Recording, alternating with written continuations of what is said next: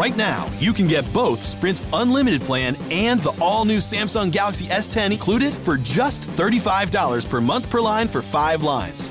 All you need is approved credit and 24-month installment billing. No trade-in required. Visit a Sprint store, sprint.com, or call 800-SPRINT-1. Phone $15 a month after $22.50 a month. Credit apply within 2 bills. If cancel early, remaining balance due. Unlimited basic after $630.20. Pay $32 per month per line for 5 lines with auto pay. Data deprioritization during congestion. Speed maximums. Use rules and restrictions apply. Looking for the perfect solution for dinner at home tonight? Pick up a homemade family bundle from Carrabba's to check all the boxes on your dinner list. Literally, feed up to 5, starting at $7 each. Check. They're made from scratch. Check. Choose from homemade spaghetti and meatballs, Carrabba's classic family recipe lasagna, and more. Check. Served with salad and bread. Check. Wait, I'm out of boxes. Order a family bundle starting at only $34.99 at Carrabba's.com to feed your family dinner tonight the quick, easy way. Carrabba's, Italian worth talking about.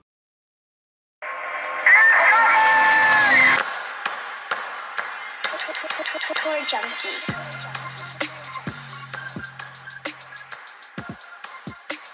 What's going on, golf addicts? This is the Open Championship podcast. I am your host, David Barnett, and our lovely co-host on the other end is Mr. Pat Perry. How you doing, Pat? I'm good. Wow, lovely. I don't know if you've ever... Well, you are. You're a lovely man, you are. And it is Open Championship week, and I'm excited.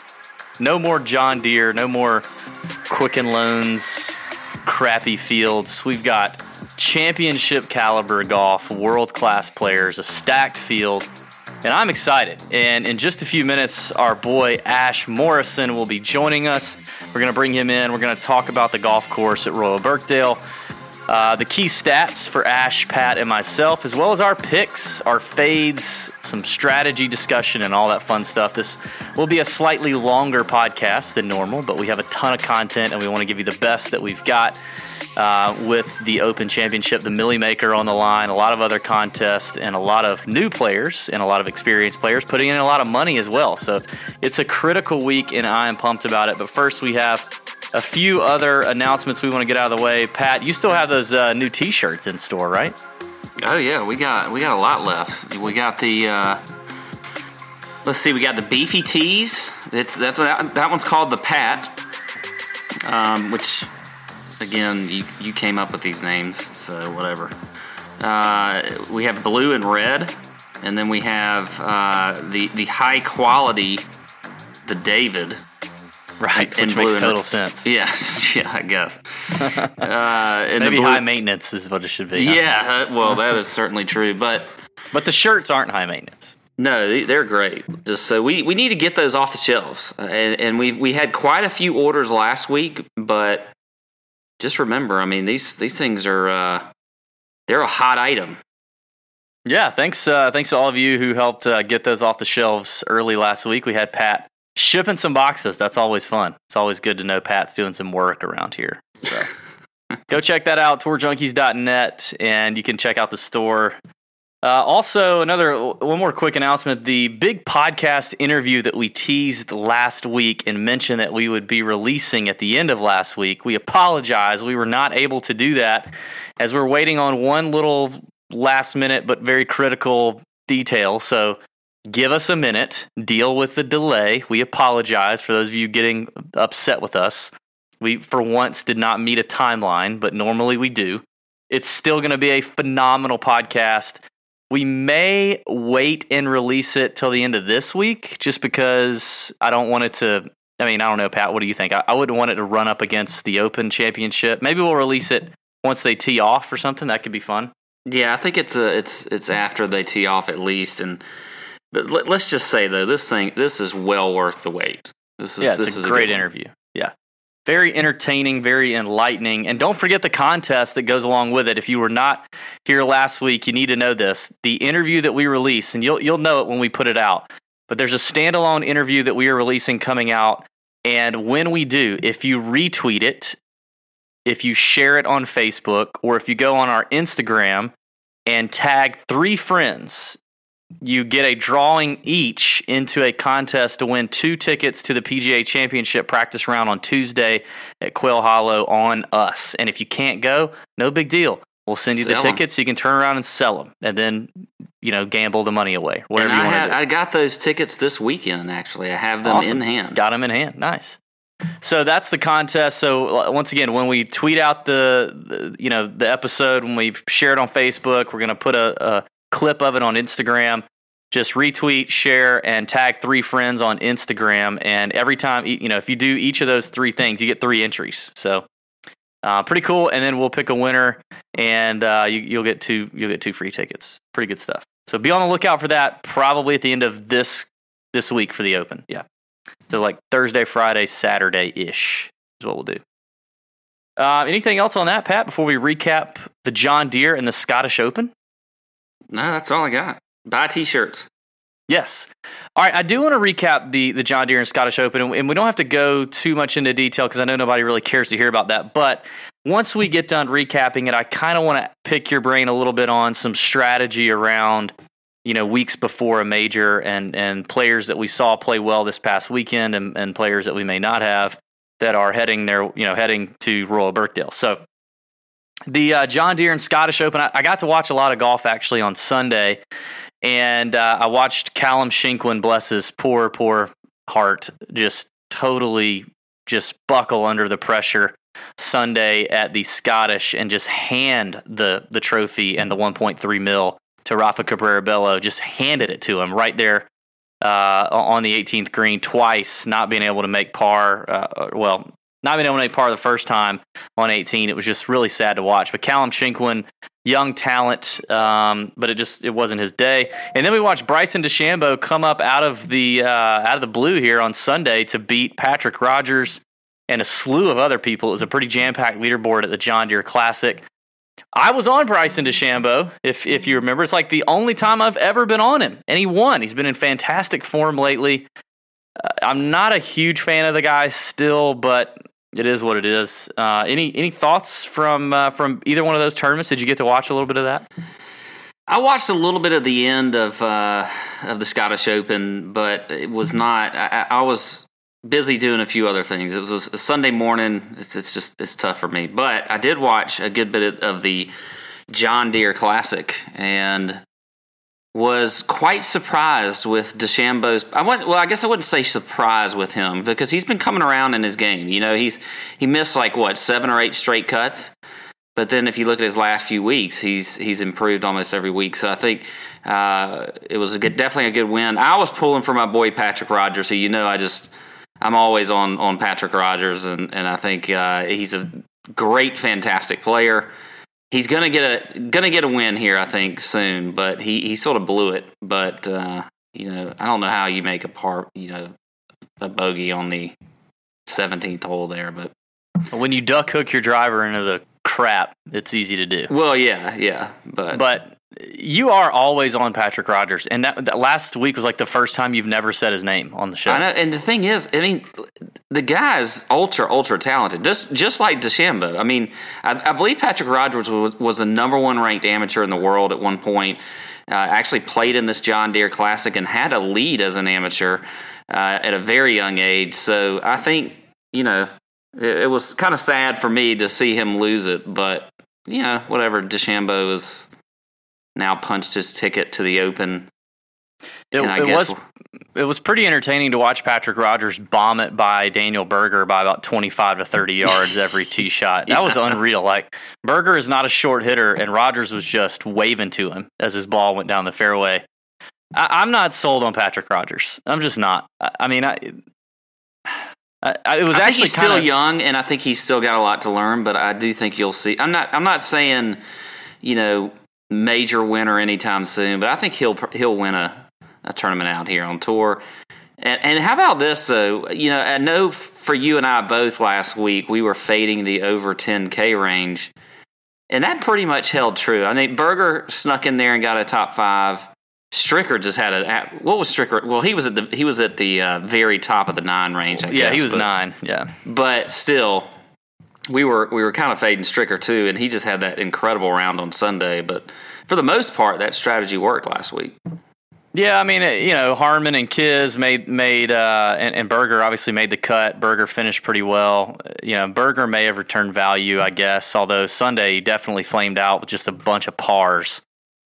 Kisner and Harmon made a ton of birdies, just didn't end up all that well. So, you could argue they did okay. Lee withdraw really hurt a lot of people. Danny Lee withdrawing, which we weren't on him anyway, so that was good. So we had a decent week. I don't know. It wasn't great. It was okay. We picked 24 guys. 6 missed the cut. We had 3 in the top 10 and 6 in the top 25. Despite all of that, we had a lot of green screens this week. I had some pretty green screens and made a nice little profit. I know we had a couple of listeners already tweet us making some nice lineups. A couple of people even just getting into DFS and kind of jumped into golf, I think, because baseball was on a hiatus. And did pretty well, too, for the first time out. So congrats to you guys. We always love seeing the green screens. We don't care how much you spend. It's just, you got a good lineup out there, and you make some money, show it to us. It doesn't matter if it was in a, $5 double up. That's awesome. So and don't forget that my lineup won. We don't. Your lineup won the contest with our friend on Twitter. Kevin is his name. Yeah, your cash lineup produced slightly more points than me because Robert Streb MDF'd. I got 6 of 6 through the cut. You got 5 of 6, but the MDF from Streb screwed me. Kevin Nah screwed me. Yeah, he screwed a lot of people. Every which way last week. I mean, if he had made the cut, it would have been a totally different story for me. I know you had a really good week. I had a pretty terrible week, but I had a lot of 5 of 6. It was just, Nah just killed me. Well, he was chalky, and he busted a lot of people. So, But not lost in that is the performance from Ash Morrison, our resident Euro DFS stud, who's coming on here in just a minute. Continues to pick really good golfers in his write-up on our website over on One Groove Low on tourjunkies.net. So Ash had a great week. I know going into Sunday, he was first place in 2 of the 2 contests, I think. He was doing really well. And then I think Fowler and Poulter flaming out hurt him a little bit. But I know he had a great week, and congrats to him. We had a lot of people tweeting about that as well. And even I had a pretty good week in Euro D. I doubled my money in Euro DFS just off of Ash's picks. So listen, we're going to bring him on in a minute because he knows what he's looking at and he knows what's going on. So good stuff there. I want to talk a little bit about this, Pat. Like when you have the week before a major, let's first talk John Deere Classic. I know the John Deere does a great job of having charter jets ready for these boys who qualify for the Open to get there as quickly as possible so they can prepare for Royal Birkdale. What are your thoughts on playing guys from the John Deere Classic this week? Well, I mean, you could go 2 different ways there. I mean, one, are you saying, because of recent form, or are you saying because they might be a little bit tired? I mean, obviously recent form is something that we're going to look at going into this week, and we'll look at that from the Scottish Open too. But I don't really put too much stock in the tired sort of, hey, they took a flight overnight or whatever it was, got there late Monday. I don't really, that's not going to be something where I'm just going to not play a guy. I mean, you look at like when we interviewed Kisner, before the U.S. Open, I mean, he'll play 9 holes here, 9 holes there, and he just feels like, he'll get a good idea of the course within just a couple days. So I'm not really that concerned about that. I mean, maybe your rookies and things like that, but this is they're playing a different course every year on the Open, so it's not like the Masters where the rookies don't particularly play well. But so from that standpoint, no, I'm not really worried about it. But I do think I am going to pay attention to some recent form, especially at the Scottish and some of these European guys, because they're just going to be they're. I mean, let's just face it, they're used to playing in the conditions that they're going to be playing in. Typically, you see out on tour every week that, I mean, yeah, they'll have some weather delays, but for the most part, they don't really have to deal with what they're going to see at Royal Birkdale if the weather is bad, which we don't know for sure yet. You look at last time they played here. I mean, +3 won.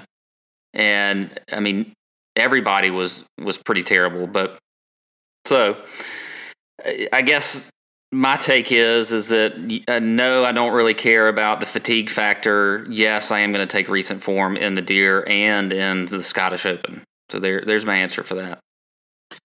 Well, I think as far as the Scottish Open, you're exactly right. And I want to say, I don't know the stat right off the top of my head. It's either the last 6 or 8 winners of the Open played the Scottish Open the week before.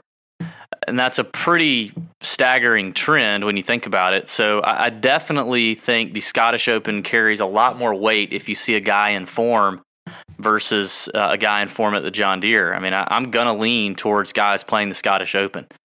And I think you're right. Like, they're used to playing in those conditions. They get accustomed to the weather, the travel, the time zone difference. They get a feel for what's going on, and they just hop on over to Royal Birkdale as soon as their round's over on Sunday. So I do think that is an advantage. I think the question that we're probably going to get a lot this week is the John Deere Classic. I think a lot of people who may be new to PGA DFS, or even some that aren't, are just going to want to know, what are we going to do with guys traveling from the John Deere maybe late on Sunday?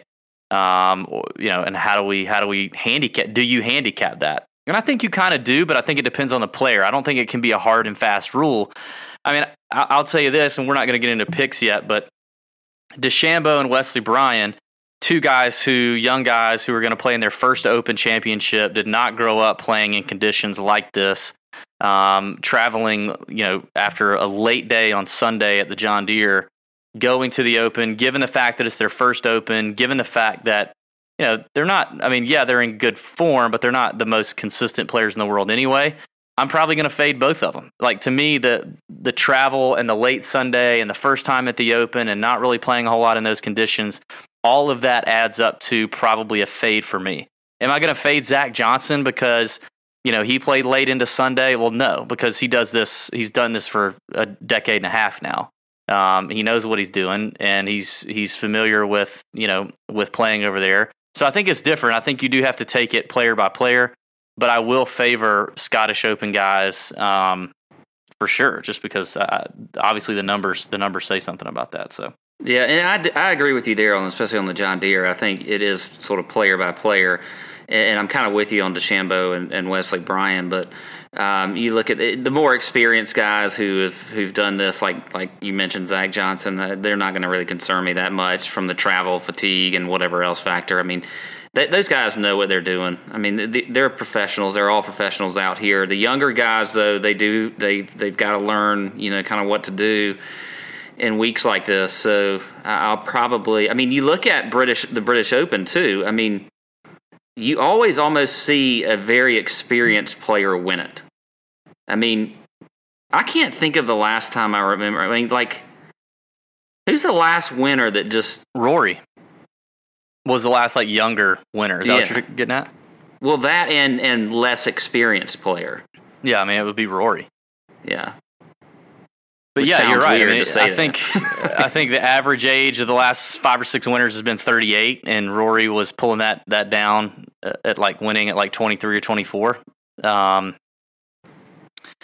had Padraig Harrington win this event in 2008 from Royal Birkdale, and also played really well here at the Scottish. So yeah, I think you're right. Maturity and familiarity with those kind of conditions and that style of golf definitely plays a factor in the Open Championship. So.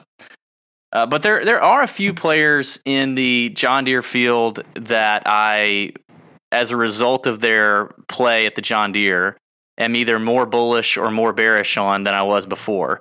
And there are also some players at the Scottish Open that missed the cut at the Scottish that I'm actually still going to be on for the Open, and we'll get into those picks a little bit later. But it's definitely something to look at, definitely something to consider. I just wanted to talk briefly about that. Any final thoughts on that before we move on? No. Okay. That's good. Well, I definitely want to talk a little bit especially for some of the new folks to PGA DFS, a little bit about the contests and the offerings that are going on DraftKings this week. It got me thinking, we get a lot of the major championship podcasts are always our most listened to podcasts, and we appreciate everybody listening and downloading. Hopefully, if you enjoyed the show, you take just a second and leave us an iTunes review. That would be really helpful. It just takes a few minutes. It's free. We put a lot of work into this. We'd love for you to do that if you've not already done that. But we try to, remember that there are some people playing that don't play a lot and don't play often. And I wanted to talk to you a little bit about the contest offerings on DraftKings. The big deal is obviously the Millie Maker. That's what everybody's pumping. That's what everybody's talking about. Everybody's writing about. The Millie Maker's a big deal. It's $33 for an entry. There's like 10,200 entry, or 100,000 something entries right into the Millie Maker. Yeah. 110,000. That's what I meant to say. 110,000 entries into the Millie Maker. But here's what we typically say this every major event, but I want to say it again. In order to get a 4-figure payout in the Millie Maker, so $1,000, you have to finish no worse than 65th out of 110,000 people. That is a little more than the top 0.5% of that field. So you have to be better than 99.4% of that field to just get $1,000. Okay. So remember that if you're choosing to play in that contest, remember that your lineups, if you want to play in the Millie Maker, play in it to win the thing or lose everything. That's typically the mindset you need to go into it with. You don't need to go into it thinking, well, as long as I just double my money, I'm okay. If you do that, you're going to wind up losing all your money, more than likely, and maybe making it back. If you just want to try to double your money, don't play in that contest, play another contest. But play in the Millie Maker only because you're either ready to lose all of it or you want to finish in that top 99.4%, okay? And if you're wanting to do that, then your lineups have to have some unique features to them, which we'll talk about a little bit later. But that's just a reminder of, the Millie Maker is attractive. You can win $1 million, yes. However, the top heaviness of the payout in the Millie Maker is just absurd. So take that for what it's worth. If you play it, there you go. Maybe I just talked you out of playing it. But there are some other contests that I like. In particular, I've had a lot of success lately with these single entry contests. And if you're a player that doesn't play a ton of volume, a ton of you're not maxing out entries into all these contests, and you want to play some single entry, DraftKings has added some single entry contests to the week for the Open Championship. So, for example, you could spend less than $1,000, okay, and that may be crazy to a lot of you, but there are single entry contests on DraftKings for $150, $150, $12, $5, and $1, and that's a total of $318. There's also some 3 max entries, which also kind of you eliminate some of the edge of somebody who just buys up all the lineups. There's 3 max entry contests at $100, $20, $9, $5, and $3. If you add those single entry and 3 max entry contests together, you paid $729. And I think that's kind of an interesting play. Now there are some higher dollar single entry contests like the Thunderdome at $5,300. Doubtful that a lot of you are listening to us playing the Thunderdome, but maybe you are. I think there's a $530 single entry. There's a few other ones. There's like $333 dog leg or something like that. Yeah. So I was just kind of thinking, like, for the average Joe who's going to spend a little more money this week for the Open Championship, the single entry and 3 max entries are some entries I've had a lot of luck with here lately. And even FanDuel has upped their game a little bit too. They've got, like, starting at $50. They've got some single entry contests.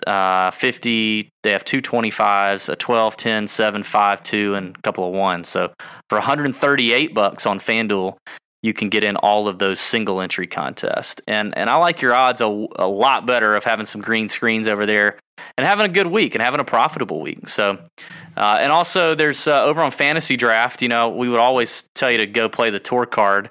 That is the $25 GPP over on Fantasy Draft.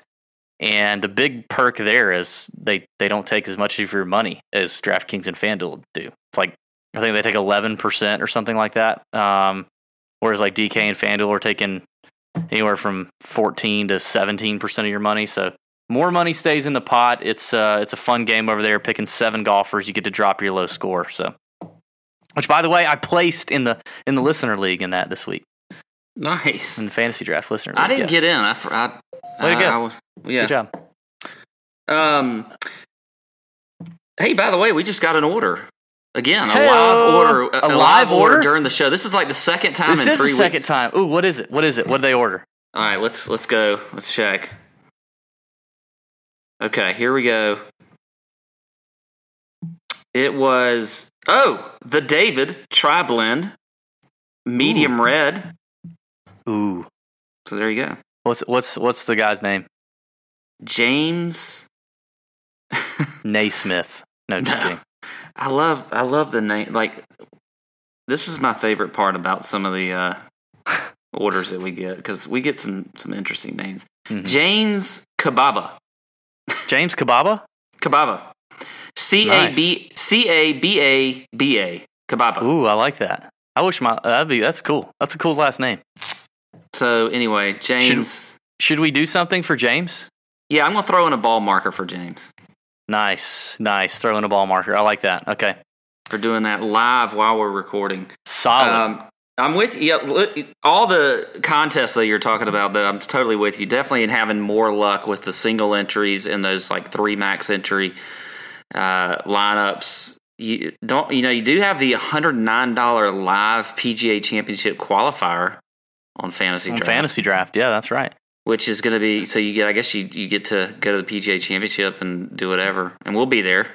Not for that, but we'll be there. Well, I think you get to go to the PGA Championship, and you get a clubhouse pass to be in the Fantasy Draft tent on number 18 for Saturday, and we will be there on Saturday. So if you play in the live, if you get in that qualifier over on Fantasy Draft, there's a chance we could hook up on Saturday, PGA Championship. That's right. Yeah. All right, so that's just some news, some notes, some takeaways from the previous weekend, some housekeeping items that we wanted to get out of the way. Pat, I'm ready to get into the Open Championship and make some picks. Are you? I am. I cannot wait. And we got a great guest. We've got Ash Morrison. We are going to transition to our conversation with Ash. And listen, pay attention, take notes. This boy knows what he's talking about. Royal Birkdale, the Open Championship 2017. Let's do it. What's going on, golf addicts? We are ready to get into the Open Championship, Royal Birkdale. We are ready to get nitty-gritty into the course, the weather, the picks, the fades, the strategy, all of that. We have myself, we have Pat that you're stuck with, and then we have brought our resident European Tour DFS expert and Tour Junkies, honorary Tour Junkies member. He's like the first guy we've let in outside of me and Pat. So, Ash, you should feel pretty honored. We've got Ash Morrison on the phone tonight. What's going on, man? How are you? I'm really good. Yourself? Excellent, man. We're really thrilled to have you on. And let me just say on behalf of myself and Pat and everybody else, TJ Nation, you've just done a phenomenal job with your write-ups every week. You put a lot into it. We greatly appreciate it. And you've been pretty nailed the last few weeks. You've had some really good success. And I know you had a nice little sweat for the first time, a good sweat for the first time this past week, right, for the Scottish? Oh, yeah. The Scottish was amazing. A little frustration with the end result, but I enjoyed the sweat through the Sunday nonetheless. It was, incredible tournament. Hopefully a few of the readers as well did well off the back of it, but in all, fantastic week.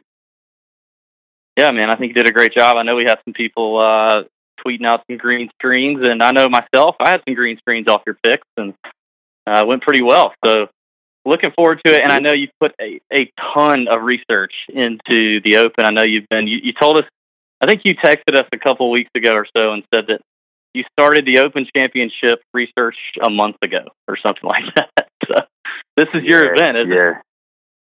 Oh, big time. I mean, this is a big one.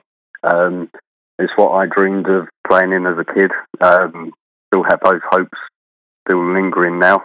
For me, this is the big one of the year. So, a lot of effort's gone in. Being off caddying in qualifying events, keeping a track of the players in both professional, amateur, across the European Tour, Challenge Tour. It's been in depth. So, been great looking into it, but hopefully all the hard work pays off. Well, man, as the lower handicap for Junkies guy, by a lot, obviously, yes, by double digits. Talk to us about because I think I've alluded to it. I've mentioned it on the podcast a couple times that Pat and I kind of pride ourselves in this DFS talking head industry that like we actually grew up playing golf and watching golf before DFS was a thing, and that there are a lot of people who play PGA DFS and write about it and talk about it that have never played golf or didn't grow up playing golf or don't know a lot about golf. And I do think there's something to that, like being able to play the sport well and also having seen what good golf looks like with your own eyes or competed or, being able to empathize a little more about what goes on a golf course. And you definitely being the better player and having competed at a much higher level than Pat and I could ever dream of. And we believe with you, like one of these days you'll be 6,000 on DraftKings for the Open, and we'll be so overweight on you it's not even funny. Like, talk to us about the state of your game and like what are you trying to accomplish over there? Yeah, so obviously practicing hard every day on the range, on the putting green. It just doesn't stop. But I've taken a bit of a break from tournament play of late. Obviously, I play in mini tours, etc. over here in England, but I've decided to take a slightly different path this year. So I'm enrolling on the PGA diploma course to become a player and a coach. So in order to do that, I've got to meet certain requirements, including a playability test, which is upcoming for Monday. So just a lot of prep going in for that at the moment, just to make sure I get accepted. And it just gives me that little backup moving into the future. So breaking into the playing game is so difficult. And being that difficult, obviously, you've got to think of your future. So not giving up on the game, but definitely thinking forwards and thinking playing, coaching, and anything involved in golf, really. Man, that's awesome. That's really cool, man. We're proud of you, and we've got a Tour Junkies head cover en route to you as we speak. I think, Pat, you said today it landed in the UK, right? I believe so. I hope it gets there sooner than later. I'd love for you to have that to rock this week on Open Week. But so I got a question though for you. So if you're going into teaching, what do you think your number one kind of teaching tool is going to be when you get out there with either tour players or even the younger generation of players? Oh, it's technology. To know your numbers, know your spin rate, your path of your club path direction. It's the way the game's moving forward. It's all about the numbers now. So, it's technology through and through, good understanding of the swing, but combining both together, really. Nice. Well, that kind of tees it up because Pat and I want to give you a gift, but we also at the same time want to tell you about it and tell the listeners about it because we actually have a promo code for some listeners to use if you're like Ash and you enjoy not just playing DFS but playing real golf. Pat and I are ambassadors for this new device. It's a good piece of technology. Ash, you brought it up pretty. You teed it up for us too, and that's the Swing Caddy. It's the SC200. You guys may have heard of Swing Caddy before, but this is the newer version, and it's basically a handheld TrackMan, but for guys who can't afford a TrackMan for $20,000. I'm sure, Ash, you've probably been on a TrackMan a time or two. Oh yeah, spent many an hour on a TrackMan. It shows up the good, the bad, the ugly, but you get good results off the back of it. So loads of hours there. So the Swing Caddy is basically like the poor man's TrackMan, but it's pretty awesome. Like it's like the size of an iPhone 7, and what it does is like you put it behind your ball. So you take it to the range. You can put it on the course if you want, but you talk about spending long days at the range and knowing your distances. The Swing Caddy basically does that. Like you put it behind your ball, and you hit a shot, and it gives you your ball speed, your club head speed, your smash factor, your carry distance, your rollout distance, and it's even audible, so you don't have to like keep bending over and looking at the numbers or whatever. So it tells you where balls are going, how far it's flying. And it even memorizes like your clubs and how far you hit each club. It's pretty cool. It's got like a practice mode, so I could see Ash out there using practice mode where you're on the range. I know for me, when I go to the range, the temptation is to just walk out there and beat balls to death for 30 minutes and then walk away tired and with more bad habits than I came with. Like slowing down is a key for me on the range, and you can put this thing in practice mode, and basically like you can set a distance between like 150 and 200 yards, and it will tell you audibly. It might say like 164 yards, and your goal is to try to hit the ball 164. So you swing, you make contact, and it reads out how close you came to it. So it makes you focus. It makes you learn your distances. It makes you concentrate on what's going on and gives you some information as well.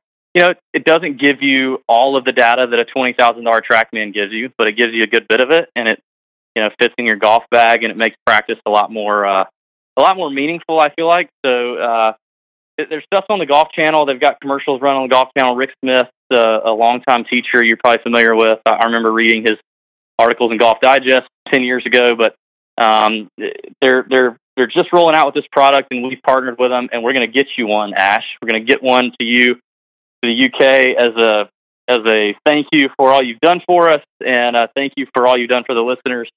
But for the listeners out there, if you want a Swing Caddy, there is a link now on our website. If you go to tourjunkies.net, at the very top, you'll see a link up there. You just click on the link and type in Tour Junkies, all one word, in the promo code box when you check out. This thing retails for $350. With our promo code, you get it for $289. So, pretty sweet deal. $60 off of that device. You can have it in your pocket, take it to the golf course with you. So, just go to the website, click on the link, Tour Junkies, all one word, in the box, and the Swing Caddy can be yours, and give it a shot. So that's coming to you, Ash. We appreciate it, man, and hope your game keeps coming around, and best of luck with all the coaching and all that stuff too. Oh, no, thank you very, very much. That's very, very generous and very kind of you both. Thank you. Oh, well, good stuff, man. Pat, anything else to add on that, or any other questions for Ash before we get in it? No, I'm speaking of numbers and stats and TrackMans and all that kind of stuff, I'm ready to get into this week. Get into Royal Birkdale.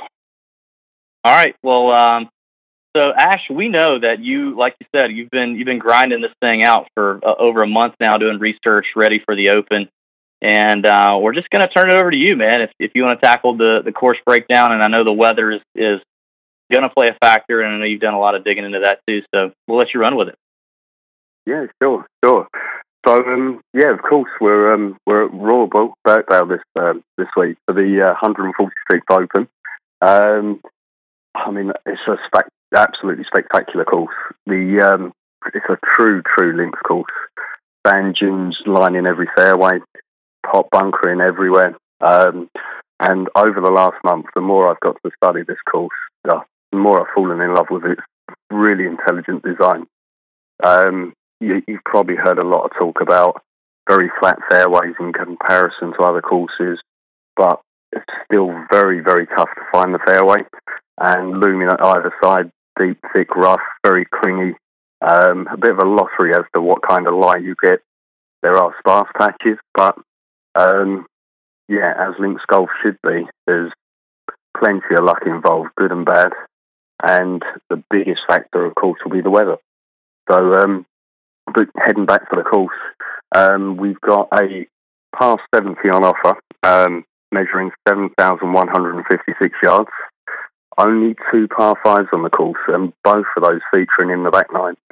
So, in my opinion, par 4 scoring is going to take a big premium this week, as is accuracy, temperament, and something I always look into is that kind of calmness under pressure. So, Birkdale's going to offer exactly those kind of requirements. It's an open venue, and with the R&A, as always, with any open venue, they thoroughly want to test every aspect of the game, be that driving, approach, scrambling, putting, every element will be tested and enhanced again by the weather conditions. So, yeah, Royal Birkdale. I mean, yeah, steeped in absolutely tons of history. Last time round, we had Padraig Harrington winning in 2008, with Poulter coming a very close second. Over the years, things have changed, in particular technology, the golf balls. So, yeah, I think we're going to see a very, very different event this time round. Maybe not to the kind of spectacular things that we saw from Stenson and Nicholson last year, but still, I think we're going to have a very dramatic and exciting tournament on our hands. So, yeah, it's one I've looked forward to for a very long time. I've got notes upon notes about each single hole, the way it's going to play, how it will be affected by the weather. So, yeah, I mean, if you've got any questions or anything about anything, then now's the time to certainly ask. When you say you think it's going to be different from '08, do you mean in regards to scoring? Like, do you think, because I think Padraig won at, 3 over? And I know the cut line was like 10 over. Are you referring to scoring? How do you think it's going to play in comparison to '08 when it comes to scoring? I think scoring is going to be a lot easier. Okay. I think we're probably looking more closer to the, whether it will get into double digits, I don't know. But in my opinion, I think this year conditions are going to allow for it to creep close to that, maybe 7, 8, 9 under. Okay. That's much different, yeah. Yeah. Well, Ash, I honestly think... Yeah, I was just going to say, I honestly think technology's moved on such a long way in the game. So compared to back when Padraig Harrington won, in particular, the golf balls changed a lot. So there's a massive advantage for players. Conditions are going to be very different from back then. And conditioning of the course is going to be even better than it was previously. I got a question about the greens, Ash. I mean, what are the greens like? From what I hear, the complex of the greens is not exactly too difficult. So, your putters that are guys out there that might not be the greatest of putters can still have, a pretty good chance here. So talk a little bit about the greens on this course. Yeah, I mean, you've obviously got subtle breaks and there's contouring throughout. Yeah, definitely not as harsh as other courses. So in comparison to maybe the likes of Royal St George's, it's fairly comparable. So, yeah, in all honesty, I don't think you essentially need to be a fantastic putter to win here or to be successful. I think hitting fairways, hitting greens, bogey avoidance, but like with any of these pros, there's a good reason why they got to the top of their game, and that's partially and will always come from a hot putter. So all of them are very, very capable. Yes, some more consistent than others, but in terms of a tournament like this, it's anyone's game, really. I looked at the number of birdies in 2008. You had only 14 players in the entire field had 10 or more birdies that week, which is not something that we've seen in basically all year. I mean, we didn't see that at the U.S. Open even, and we thought that was going to be difficult. But you had guys just pillage that golf course. So, I mean, is bogey avoidance that? I'm not necessarily saying that it's not. I'm just saying, like, I've seen a couple other people chat up bogey avoidance. Is bogey avoidance really going to be that? I mean, I know always you want to avoid bogeys, but it's almost like there's usually those tournaments where I either want to go birdie or better percentage when it's going to be a scoring fest, or I just want to go bogey avoidance if I feel like it's going to be a pretty difficult course and the cut line's going to be in plus numbers. So, I mean, do you still think that with this many guys being able to go low, I mean, you don't really want guys who are just par makers, right? Like you still need some guys who are going to be aggressive at certain points on the golf course, or do you think they just got to be cautious the whole way around? It's so tough to call. Not often is it hard to call it this late on into the week, but the venue itself and its location, it just offers up so many variabilities. So if the course starts to play a lot harder than what's predicted, then yeah, of course I want guys with bogey avoidance. However, if it plays a little bit similar to what happened up in Scotland and equally in Northern Ireland, then yeah, scoring birdie or better. Yeah, you've got to take that into consideration, and certainly want aggressive golf. So DraftKings and Fantasy Golf lends its favour towards scoring. So yeah, of course totally, I want those guys in there, but if it's going to come down to placement, then yeah, I want someone fairly steady, going to take chances, be patient, and if, in my opinion, in an event like this, space of mind is so big. So avoiding those bogeys keeps you in a better frame of mind and keeps you progressing forward in the tournament. Sure. So talk to us about the wind, the weather, and the tee time wave that you're looking at right now. Okay, so the weather, I mean, it's changing almost by the hour. Every single time I check it, the wind direction's moved again. The intensity of rain and wind, that seems to be changing, especially on the Friday. So it's going to be one of those that I'm going to be keeping a very close eye on over the next couple of days, posting on Twitter any updates I get, and leading right up to the very last minute. It's going to be a huge factor that's going to influence what I do in my drafts, and no doubt that's going to be the same for many others as well. So yeah, it's something to keep a real good eye on.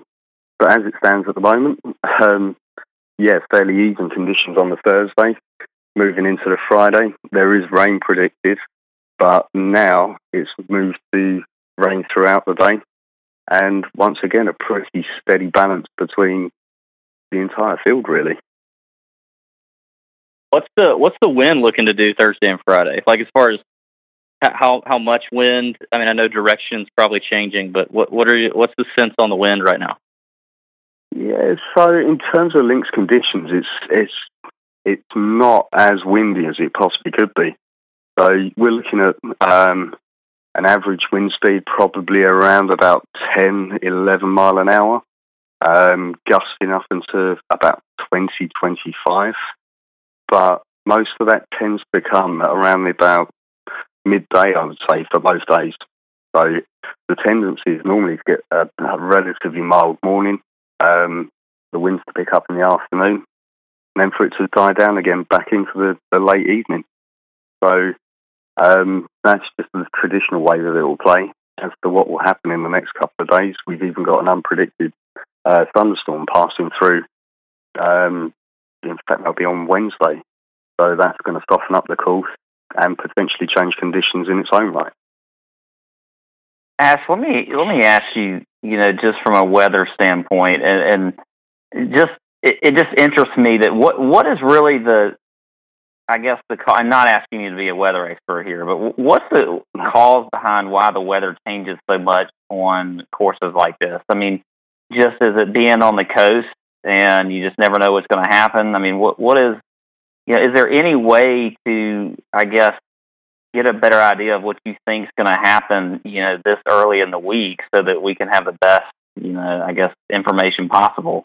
And on top of that, I want to ask, do you have a particular site or something that you look at that our listeners could go to look at weather, right up until, before they're going to set their lineup? Yeah, sure. I mean, first of all, the sites that I tend to use, local sites and national sites. I mean, the most reliable, or the one that tends to be the most reliable, is Met Office, MEP Office, which is our government website for weather. So that one's always worth a look at. It gives you hourly reports for the upcoming day, so you'll get a great insight into Thursday, great insight into Friday. But again, I would basically correlate and check those against several other sites and just try to pick up more of a tendency. I think for most of them it tends to be a lot of guesswork, just as we do. But I'd certainly use Met Office and maybe the BBC.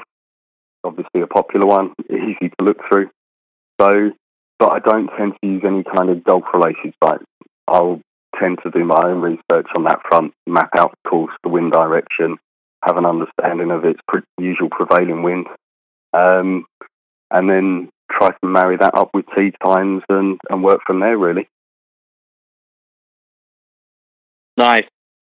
Well, we appreciate the breakdown. I mean, I think it's definitely worth, if you're playing any significant amount of money this week in DraftKings or wherever you're playing, it's if you're in the U.S., it's probably worth setting an alarm, getting up at least 30 minutes or so before the first group goes off, checking to make sure there's no withdrawals or last-minute issues, and definitely follow Ash on Twitter. It's Ashley Morrison, 2 R's, 2 S's, right? That's right. Yep, at Ashley Morrison on Twitter, and we'll be sure to check that out. I mean, Ashley, I'm not going to lie, I might call you right before, just be like, hey, man, feel free. let's, my wife will be like, what is happening right now? And then I'll just roll over and be like, I'm talking to Ashley, and she'll be like, who? So anyway, all right, let's get into this. I want to talk some stats. I think Ash kind of hit on his. You're looking at accuracy stuff. You're looking at temperament. You're looking at guys who can get hot with the putter. Birdie or better. I'm leaning that way myself. I'm definitely looking at guys who are gaining strokes off the tee, and if we refer to Fantasy National and we look at the stats there, the good drive percentage is another one of my favorite new stats right now. But just ball strikers in general, I think anytime we have a windy, potentially windy golf course, just guys who hit the ball flush every time, as much as possible, to me, are the ones that are going to have the best chance of getting the distance right. So let's get into it. I mean, the first question is, what to do with the big four that are at the top, because, I mean, it seems like you can find something wrong with all four of them right now, which is kind of weird. I mean, DJ hasn't really been the same since the Masters. He's been okay, but he hasn't been as dominant as he was prior to the Masters, although he's got a phenomenal record in the last 5 years or so at the Open. Spieth seems to be coming around, and it seems like a course that would fit him very well. But form's still a little questionable. Obviously, Jon Rahm winning 2 weeks ago. But I think you could easily point to Rahm when you talk about temperament and say, I'm not sure he's there yet. And then you got Rory, who just can't seem to find his game whatsoever, but you feel like he's always close, and if he finds it, he could run away with it. So I think that's kind of that first tier from the $12,000 to $11,000 range. So Ash, I'll start with you. Are you playing any of these guys, and if so, who, and to what exposure, or are you basically going to fade the whole group? Yeah, so, I mean, I'm so tempted to fade the whole group, but if there's anyone I'm going to play, it's Jon Rahm. I just don't like Dustin Johnson at the moment. I haven't seen enough good form recently, like you said, from the Masters. I think Jordan Spieth's going to be massively overowned. Course fit, everything else seems perfect. However, there's question marks on his putting, it's dropping in and out. So, and then there's Rory. Since the equipment changed, just not the same player. All three of those guys could turn it around in a heartbeat, but the one player that I'd probably want to take a gamble on, and that's exactly what it would be, is Jon Rahm. Even though the temperament is definitely in question, right? Like, I mean, don't you think that's the big thing with him? Yeah. Yeah, definitely. I think in his case, I think if it's enhanced in the right way, a bit like what we used to see from the days of Tiger, it can add as a positive. And if it works for him, then he can run away with anything. He's got that incredible talent, and we've not even seen half of what he's capable of yet. So, I think the Open can throw out a surprise, and maybe we could see that in Jon Rahm with a walk-away win. So Rahm is Ash's play in that first four if he's playing anybody. Pat, what about you? Anything different? For me, I'm pretty much inclined to actually fade this top four, but Rory is interesting, and I kind of want to get a little more take from Ash on Rory, because he checks a lot of boxes from the stat categories as far as except for putting. But I talked about earlier where I don't think these greens are greens where you have to be, they're not terribly undulating or anything else, where you have to be just a fantastic putter. So I'm just wondering, especially for the Millie Maker or GPP, he's probably going to have the lowest ownership you've ever seen from Rory in a major. So there's a part of me that really, I am going to have him at least some exposure to him. So, kind of, I guess, talk me off the ledge there, Ash, if you think I shouldn't. No, I can understand the tactic. I really can. Like I said, he could pop at any time. He's in one of the world's best. The struggles with putter are so evident at the moment. He's striking the ball incredibly well. Off the tee, looks incredible. Into the green, and not as sharp as of yesteryear, but that's so close. How quick he's going to adapt into the new putter that he's moved into. He's chopping and changing all the time. And that only tells me the confidence is low. And when we're looking at fine measures, then do I really want to take a gamble on Rory? It's just maybe too big a gamble for me. But for others, I can certainly understand the tactic. And yeah, although I'm avoiding him, it could pay off. Well, like we said, you got to plant a flag, and it is tough to avoid a lot of guys in this field because it's a fantastic field. So you gotta know that going in that that's what's going to happen. One of the things we're going to do tonight is look over fansharesports.com and look at some ownership and some. You guys have heard us talk about Fanshare before. They do all the curating. They listen to every podcast. They read every article about PGA DFS, who everybody's talking about, and they assign tags to those players to tell you who's getting talked up. So when I look at that, I want to look at that for some of these segments that we're going to talk about to give us an idea of ownership. Now, we're recording this on Monday night. Monday night over here in the U.S. For Ash, it's actually early Tuesday morning.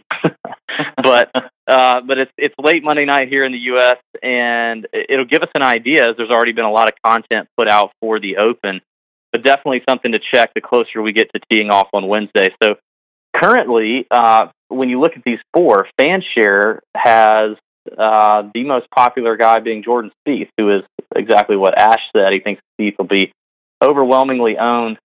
After that is John Rahm, then Rory, then actually DJ.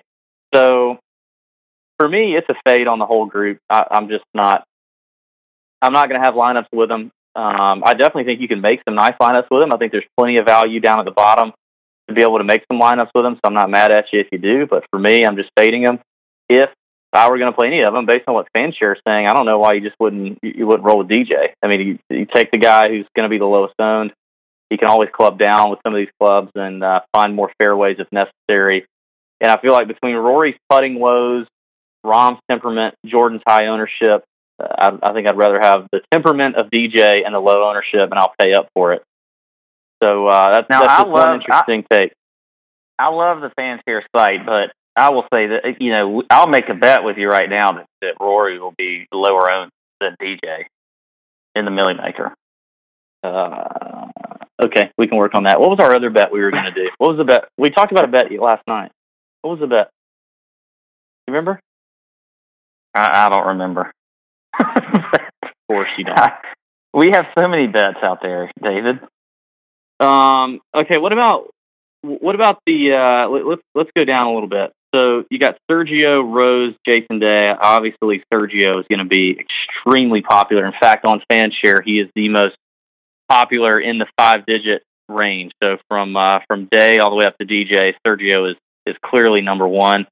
Rose is actually the third one after Jordan. So Sergio is the ball striker. You got Rosie from England, though. It's a home game for him.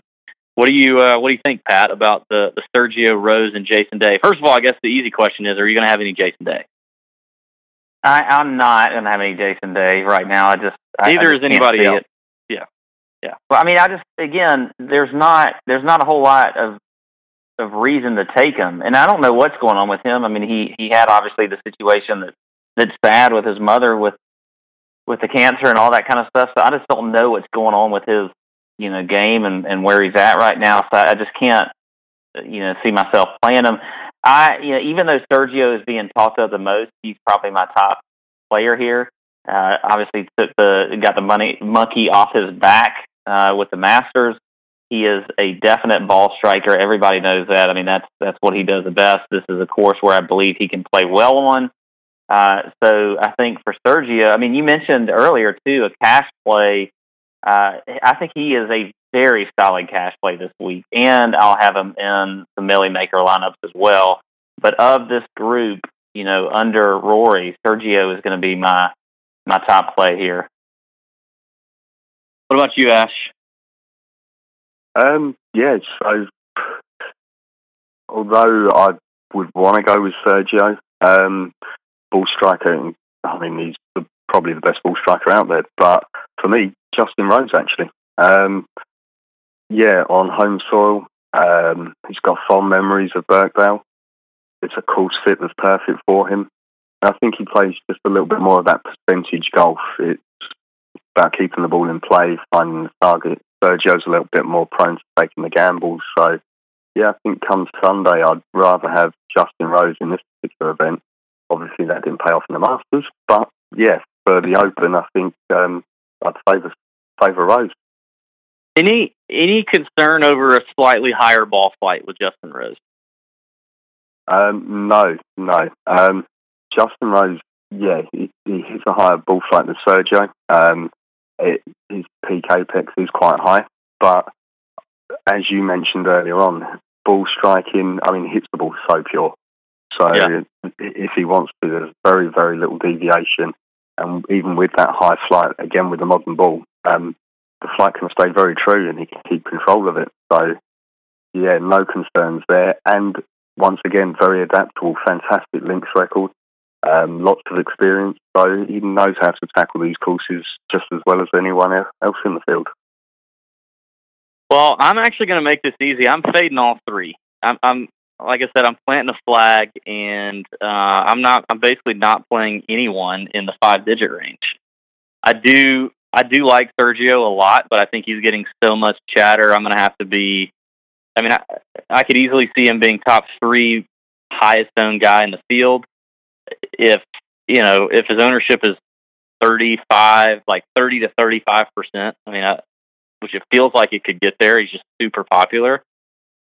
Coming off the green jacket, coming off of the tour that he's done with that green jacket. I don't know. I could see a little slight letdown here for Sergio, but it's really more of an ownership play, and it's the fact that some guys in the 9 and 8K range I just want to load up on. I'd love to have 4 of them on my rosters for the most part. So I don't hate the Sergio call, but I'm gonna plant a flag and not play any of these guys over 10K.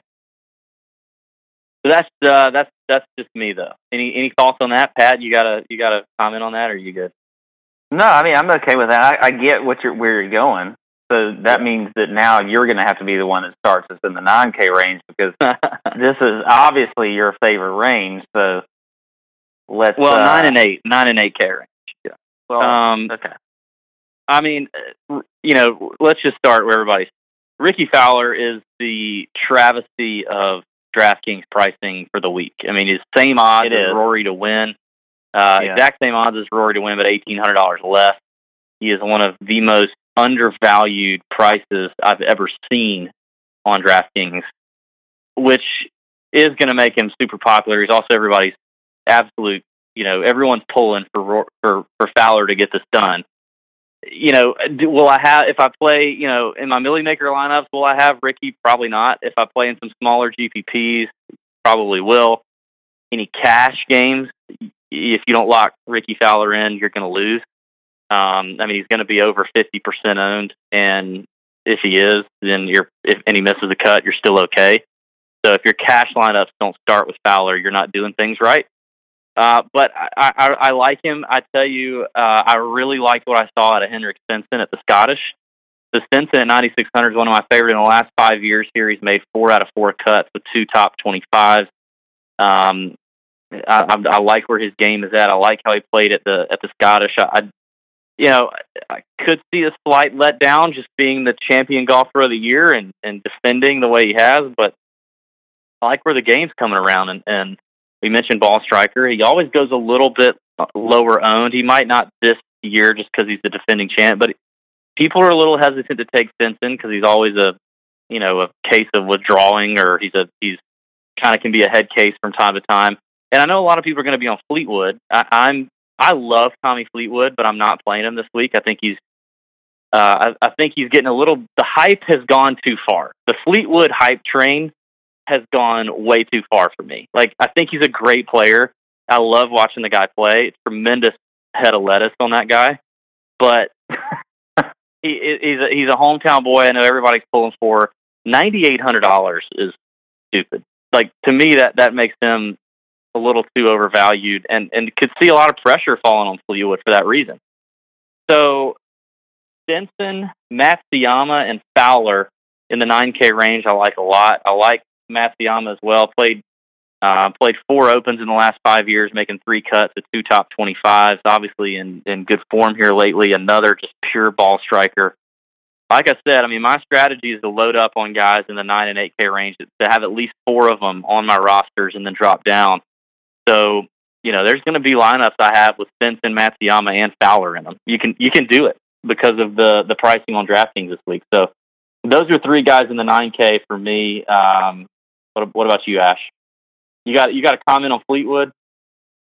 Oh yeah. No, Fleetwood.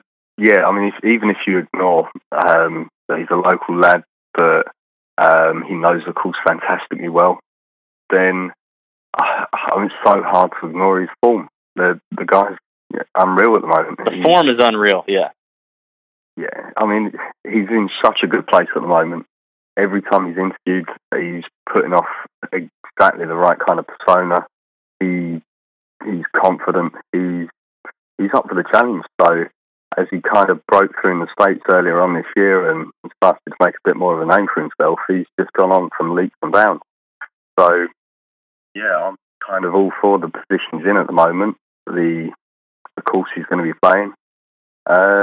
Yeah, I'm playing quite a bit of Fleetwood. I think his ownership's going to be high, but I'd rather have him in my team and see him finish in that top 5 than not have him in the team. All right, Pat, what about you? Well, on Fleetwood, I mean, I'm with Ash. I mean, I think another thing you could probably, if you want to, I guess I think he might be lower owned than maybe he should be, because at 9,800, I think a lot of people are going to look right around him and see Stinson, Matsuyama, Fowler, Day just above him, and Rose, and probably maybe think, well, that's just too expensive for a guy named Tommy Fleetwood, who they may not know a whole lot about. But you look at recent form; it's just fantastic lately. I actually did, even though the European Tour website pretty much sucks, I did look at a few stats over there, and just on tour there, he checks a box on par 4 scoring, also greens in regulation, ball striking. I mean, the guy's just been playing incredible. So I don't see a way that you can really avoid him, and so I like him either in GPPs or cash. So I'm with Ash. I think you got to look at Fleetwood this week. I think for me, though, other than Fowler, I'm really liking Hideki. I talked about before where I don't think you have to be a fantastic putter. That's always his weakness. But everything else about his game is just right on point. He showed that at the U.S. Open on the final day and for the whole week. I mean, just played fantastic. So Hideki, for me, is probably going to be, other than Fleetwood and Fowler, really my top play here. So there you go. Ash, any other plays in the 9K range? I didn't ask you that. Yeah, obviously Fowler. Again, form, the place he's in at the moment. And, yeah, I think everyone's kind of rooting, expecting him to do well. So, yeah, it's another one of those plays. I mean, it's a tough call with Fowler and Fleetwood, but I like both of them. Did well before the tournament. And I've just got to roll with them. They're two of my top picks. So, yeah, again, rather have them in my drafts than not. What do you, Pat? What do you think of Brooks Koepka? What do you think? What's the expectation for Brooks after the U.S. Open, and what do you think his ownership's going to be?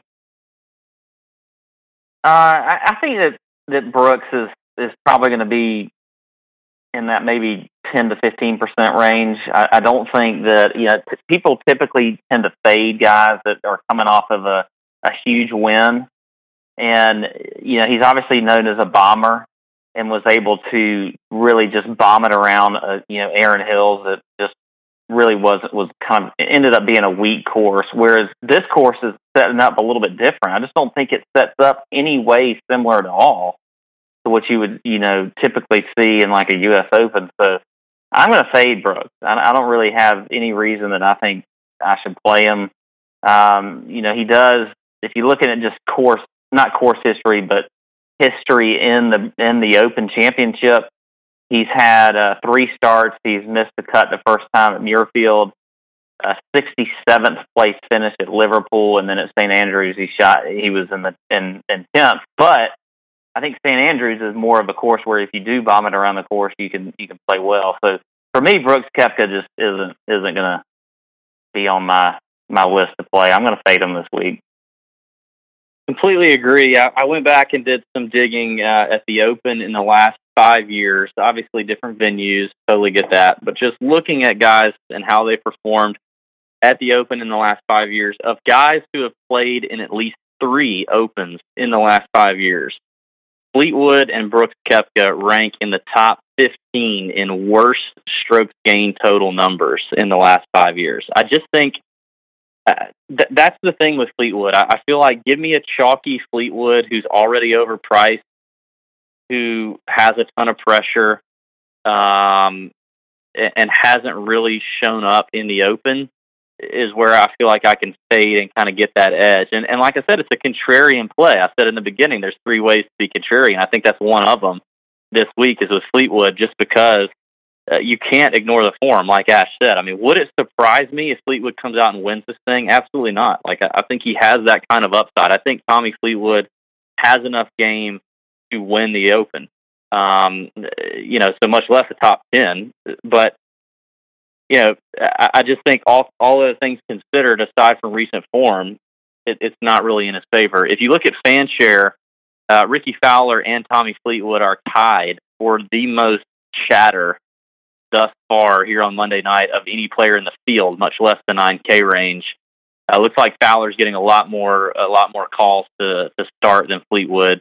But in the 9K range, it looks like the popular play is going to be Fowler, Fleetwood, then Hideki, and actually Stenson is a ways down there. So people just don't trust Henrik Stenson still, which I like, because I'll have a ton of Henrik Stenson. That'll be a little scary, but that's me. I didn't mention Stenson earlier, but I do think there is definite reason to play him this week. Ash, I'd kind of be interested to hear your thoughts on Stenson and, just coming off of last week and, being the defending champ. I mean, what are your thoughts on playing a guy like that? And he's obviously a driving accuracy guy. So. Oh, yeah. I mean, off the tee, Stenson's incredible. So, yeah, he's been starting to show signs of sparking and getting close to the Stenson that we know and the Stenson of last year. It's this sort of time of year that he gets things underway. He starts to hit a lot of better form. So, like he did last year, there's no reason why it couldn't be this week. Another player that I certainly don't mind drafting at all. He's when I watched him play at Wentworth, he was very close to that incredible form. So, and in a good place as well. You start to see the comedy come back out from him again. He was very open with the fans. Looked a lot happier with his game. There's parts that are wrong, but yeah, a week like this could be exactly what he needs. So, yeah, certainly no problems with drafting Stenson. I mean, he's had 5 of his last 8 rounds in the 60s. he was horrible in the beginning of the year up until, and he missed the cut at the Masters, and he came out of the Players with a 16th, a third at Wentworth, as you mentioned, and then he's had a top 10 since then. So, yeah, I mean, I like the low ownership. I like the ball striking ability. I like that precious 3-wood he's got to keep him in the fairway and in the short grass. So he's my play. Obviously, I also like a lot of guys in the 8K range, so I'll get us started there. I am buying Phil Mickelson. I mean, as much as Open Championship courses should not set up well for his style of play, his erratic tee game, Phil Mickelson just has played lights out at the Open in recent history. Made 4 of his last 5 cuts with 4 top 25s every time he's made the cut. He's obviously in good form. He's been playing well all year. He's been playing well. He's just really been consistent, not missed a cut all year. And I'm buying it. I think he'll be amped to get back into the major championship atmosphere after he had to drop out of the U.S. Open for his daughter's graduation. His brother on the back, I don't think will make that much of a difference. Still knows what he's doing. And not a lot of people are talking about him. And most people that are talking about him aren't talking about playing it. So I think another ownership edge on a guy, Pat, you mentioned an older guy, more experienced guy who, has proven himself around the Open Championship venues like he has. He's got a short game that can be imaginative if necessary. And scrambling, I love Phil Mickelson. Hard not to like Adam Scott at 8,500, another just absolute stud at Open Championship venues. 5 out of the last 5 cuts in the last 5 years with 4 top 25s. Adam Scott, I mean, you talk ball striking, that's what he does. In decent form. He finished 35th. The Scottish, not fantastic. He had a rough Saturday, but I like Adam Scott as well. I'm also a fan of Paul Casey, who is not a great Open Championship player. He doesn't have the best track record here, but obviously from England, and I just feel like he's a slightly different player lately. He's in good form. He's played tremendously this year. I mean, 3 top 10s, 12 out of 13 cuts. I know he's a good ball striker. I think he's a pretty low ball hitter as well. Maybe Ash knows a little bit more about that, but I'm liking Paul Casey and I'm liking Brandon Grace. So I thought, you guys knew I was going to name a lot of players in these ranges, but these are my guys. I'm never on Brandon Grace, but I'm actually on Brandon Grace for 8,000. I think that's a steal. He's clearly proven himself as a links player. 15th at the Scottish last week after kind of a weird Thursday round. Came out and fired a 67 and 68 to finish 15th. I like Grace. I like the ball flight. I like what he's doing. I like South Africans at this venue. At 8,000, that's my last guy in this category. Pat, what about you? Anything different? Yeah, I actually am totally with you on Mickelson. I think he's just not getting talked up enough. You're playing Phil. Yeah, I do like him. I mean, literally no one is talking about Phil. Well, and that's fine with me because at 8,700, you're getting a guy who's experienced, which I talked about before. You've got to have that on this course, and I think in this championship, he's got a great short game. Driving accuracy is not his forte, but here's the thing. One of the things I looked at tonight was I was actually watching the Golf Channel, and they were talking about how if you get lucky and you throw it, you maybe hit an errant drive. Actually, they cut down where the spectators are walking, so he tends to hit it if he's going to hit it somewhere out of bounds, or not out of bounds. But he's going to hit. He likes to hit spectators. Well, if that happens, it's going to be where they cut it down a little bit. Yeah. So I mean, I like Mickelson. That's my kind of game too. Yeah, that's some in-depth research right there. That is where they're cutting down for the spectators. But again, I do like him this week. Adam Scott, I'm with you. I like him at 8,500. A great Open history, kind of sneaky here. So I think he's checks the box for me on bogey avoidance and ball striking. So Scott is another guy. You didn't mention Louis Oosthuizen, who I thought you were going to mention. I think at 8,300, he's a sneaky good play. I think he's a guy that people are going to be off of this week for whatever reason it is. They never like to play him, but he plays this tournament well in general. He's obviously a former winner here. Good driver of the ball. So Louis Oosthuizen at 8,300 is probably going to be. I'm going to play him heavily, and I'm totally with you on Casey for all the reasons you said. How about you, Ash? What do you think? Louis not a former winner at Birkdale. He's a former Open Championship winner, just to clarify. Well, that's what I said. Well, you said former winner here. That's what you said. Well, at the Open Championship, but that, again, they're all playing. Again? Shut up. Let's get Ash's take now. Who you got? Yeah, so actually, funny enough, I'm with you both with Phil Mickelson. So, nice. Yeah. Okay. All right. Hey, Tour Junkies, guys, hands in right now. Hands in. Everybody say Phil. Okay, go ahead.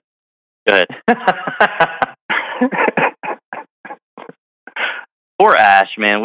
This guy is like what is it right now? It's like 3:15 in the morning right now. Yeah, 3:15. You're such a stud. The birds are asleep. Oh yeah, they're not up yet, but I am. Oh God, you're up talking to these two idiots, these two rednecks from Georgia, talking about golf. All right, go ahead. AK Range, you like Phil? Awesome. Yeah, so Phil. Yeah, I think again. Slightly different reasons though. I think Phil, when he has to actually sort of reel in the driver a little bit, I think that's when he plays his best. So I think Birkdale's the kind of course where he's got to shorten that swing. He's not going to be looking to bomb it and keep up with the likes of DJ, etc., and Rory. He's going to be looking for fairways, greens, and using his short game to his advantage. So, and the shape that he hits, I think it's perfect for the layout of the course. I think a lot of the holes work in his favour. So, yeah, I think lefty can do well. Also, completely agree with Paul Casey. Ultimate ball striker. I know from I'm actually good friends with a professional where Paul Casey's a member and he does a lot of his practice. So I was chatting to him the other day, and Paul Casey's been working on lowering ball flight. He's absolutely striking the ball.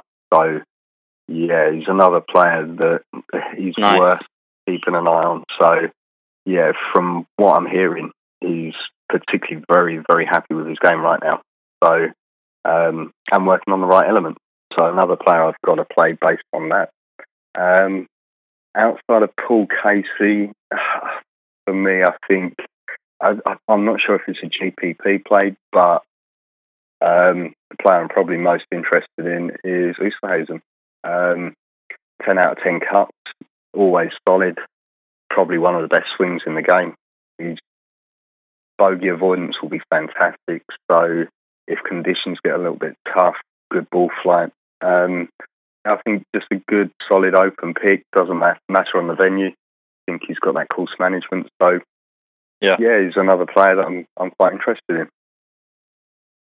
Well, so shocking enough, when you go back to FanShare and we look at ownership and tag, the most tagged player right now is Louis Oosthuizen, which Pat, you mentioned a lot of people most of the time don't talk him up and are afraid to play him, but it looks like that tide could be shifting as he's already getting chatted up a little bit.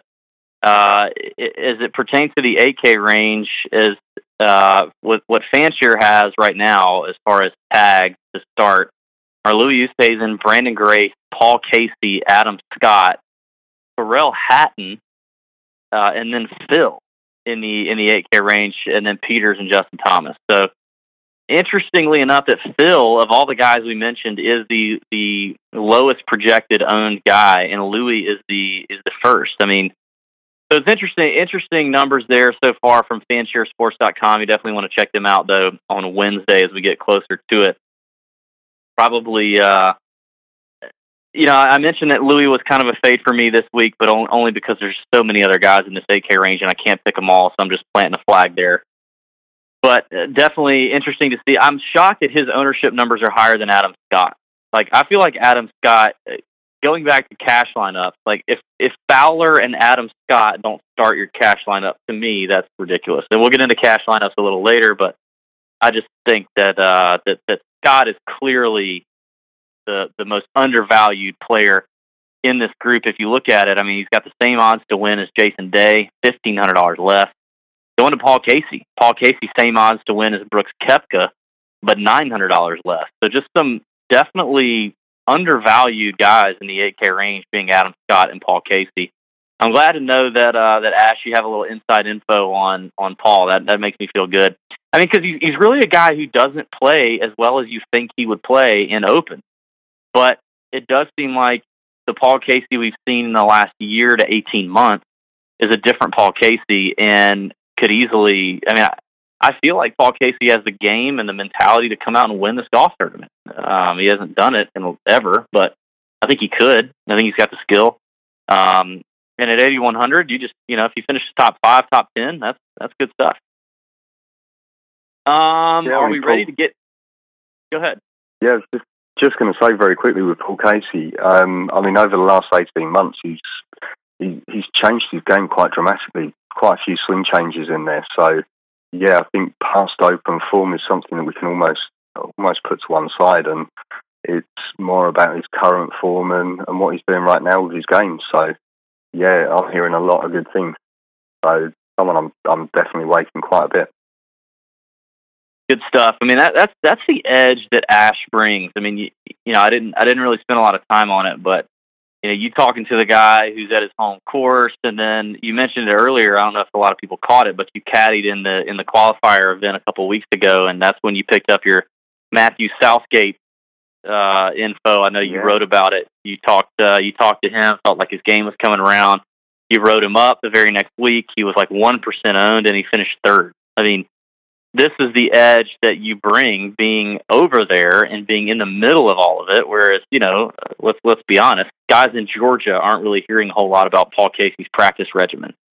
So it's good to have you on this side. And if people aren't reading your article or following you on Twitter right now, they're missing out. So we're going to have thousands of people listening to this podcast. And I know there's what's your follower count up to right now, Ash? Let's see if we can move the needle here.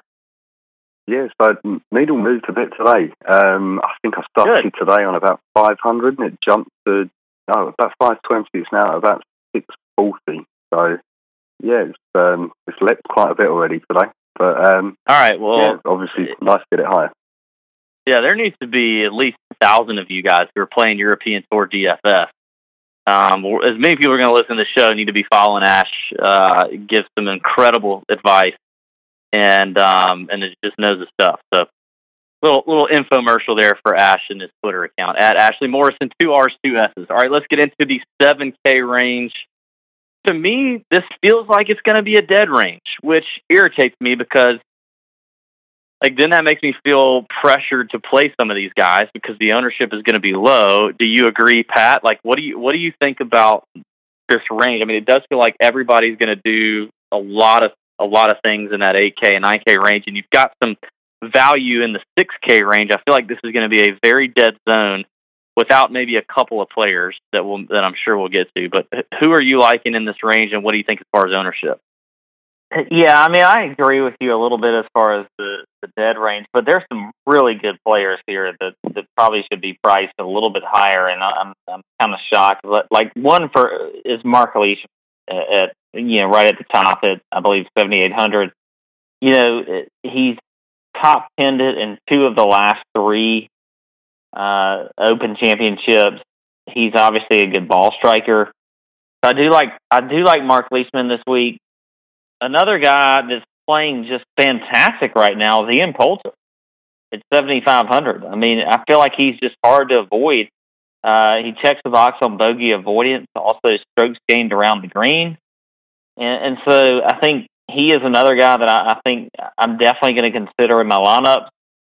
And Francisco Molinari at 7,300, he is just a driving accuracy just specialist, and he's number 1 in the field when it comes to driving accuracy. Actually, what the stat I mentioned earlier, which was fairways gained. He's number one. So Molinari, Poulter, and Zach Johnson are going to be, and Leishman and Zach Johnson are probably going to be my 4 favorite plays here. But I think there's a lot more guys here than you may think to play. No, there are. I just feel like of all the ranges, this is the range that, I think there's probably 2 or 3 guys, and I think you mentioned one of them in Ian Poulter, who are going to be extremely high owned in this range. And I think Poulter's going to be high end. I think there's plenty of people talking about him already. He played well at the Scottish, although he faded on Sunday, much to my detriment. And I think Ash's as well. Would have had a better weekend had he not done so poorly. But he has been finding form. I just think there's going to be a lot of guys in this range that are going to be like sub 8%. Poulter's not one of them. But anyway, what about you, Ash? What do you like in this range? Right, so there's quite a few here, but I'm going to kick off with Harrington. I think Partridge showed a lot of fine form last week. Had an absolutely shocking Saturday. Missed God knows how many putts from inside 3-4 foot, but could have been a very, very different tournament for him. So close to actually being the winner.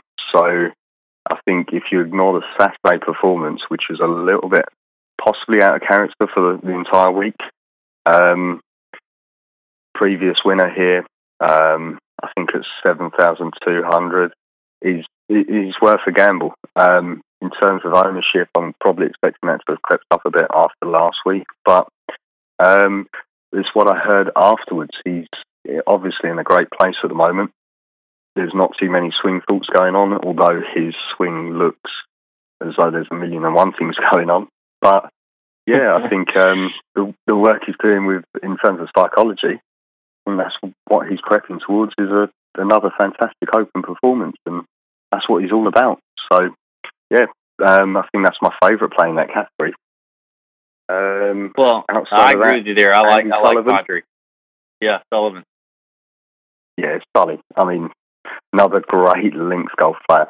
So, very, very close at the moment, not firing on all cylinders, but in many ways maybe not winning the Scottish, as no one's ever moved on from winning the Scottish and gone on to win the Open, could serve him well. So, showing good form, hits the ball a little higher, but hits it very pure, very straight. And again, the sort of character that I think he can take this in his stride, and I think it's time we've seen an Englishman win the Open at Birkdale.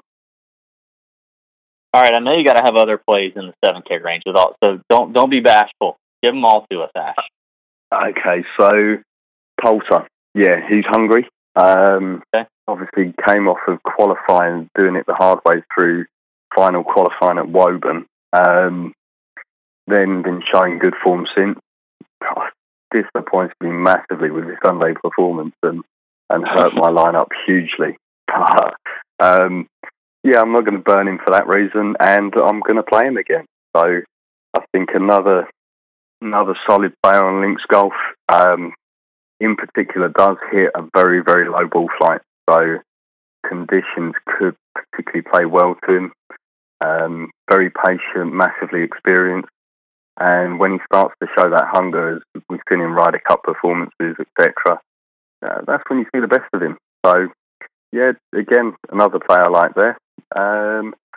Outside of that, I think, again, maybe a little bit more towards cash. I think Westwood's a good play. And, of course, one of the pod bros, Beef. He's been turning back. Oh, yeah, top guy. Got to meet him a little bit, chat to him quite a bit at Walton Heath, and since returning home from the States, he's back with his coach, back on familiar ground, enjoying his golf even more, but more importantly, swinging a lot better than he was. So, yeah, he's playing good stuff, getting good results, and I think at 7,000, I think that's just incredible value. Gotta love it when Ash drops the pod bros reference trying to sell T-shirts for us. Thank you for that, Ash. We appreciate it. Those are by far our worst selling T-shirts. I gotta apologize, Ash. When you get your DJ care package that I sent to you, I forgot to send you a Todd Bros T-shirt. So David was mad at me when I told him I forgot to throw that in there. So I'll have to send you one of those too. Yeah, we sent you everything else, but we forgot that. Yeah, I do have my TJ signed beef hat. That's right. You do have a beef. Yeah, that's awesome. Yeah. Well, a few guys for me. I mean, I think one interesting play, and we'll see what happens with his ownership because he missed the cut at the Scottish. But he's such a class player. He fired a 70-76 at the Scottish, but he was 23% owned in high dollar GPPs and 21% owned in small dollar GPPs, and that's Alex Noren at 7,800. So he burned a fair amount of people last weekend at the Scottish. If they were playing DFS and they're playing DFS this week, they're not going to be happy about that. The guy is a world-class player. I believe he's still ranked number 9 in the world. And I just feel like he's an interesting play from an ownership angle. If he continues to not get a lot of love, I think he's a guy in this dead zone that could go sub 10% owned. And give me a guy like Alex Noren on a link-style golf course, especially if conditions get difficult. I'd like to have a little of him. Mark Leishman, I think you're right, Pat. I mean, it's hard to ignore Leishman. He tends to play well on more difficult courses. He's made 3 out of his last 5 cuts at the Open with 2 top 25s. I also agree with you on Molinari. I think Molinari's going under the radar right now, and I really like Molinari. Very accurate guy. Made 5 out of his last 5 cuts at the Open with 2 top 25s. I think he's another one that in cash I could easily build around. If it does become a birdie fest and Ash is given the report late or early on Wednesday morning or Thursday morning saying that it's not going to be the conditions aren't going to be as brutal as we thought they were, then I might not play him. But if it becomes one of these par fests, I think Molinari's your guy. I like Zach Johnson at 7,600. I think Zach is not getting a whole lot of love. I mean, this guy feasts at open venues. 5 out of his last 5 cuts made at the Open with 4 top 25, showing good form at the John Deere. With his top 5, I mean, I think it's the GPP play a little bit like Noren. I mean, I don't know that I'd have a lot of him in cash. I'd rather go to Molinari or even Matt Kuchar at 7,200. But I think ZJ is a play here. Again, maybe like Molinari if the conditions look a little more difficult. We saw him win at St. Andrews when the conditions were difficult. So, and then Matt Kuchar is a chalky play at 7,200. He's going to be massively owned, but Kuchar just can't do any wrong right now. I mean, it's just a fact of life. Like, the guy's going to backdoor top 10. He's not going to miss the cut. He's severely undervalued, a lot like Fowler. In fact, him and Padraig Harrington, both at $7,200, have the same odds to win as Shane Lowry and Patrick Reed, but a $700 savings. So I think that's interesting. I'm also with you on Sullivan, same odds to win as Zach Johnson, so a little bit less than ZJ, but I like Sullivan. Showed some form at the Scottish, definitely faded a little bit on Sunday as well, kind of like Poulter. They both kind of flamed out on Sunday at the Scottish, but I like a little Andy Sullivan, and especially with DraftKings being kind of there's way more U.S. players in DraftKings. Any Euros are going to go lower owned, and it really shouldn't be that way. So I think Sullivan's going to get overlooked.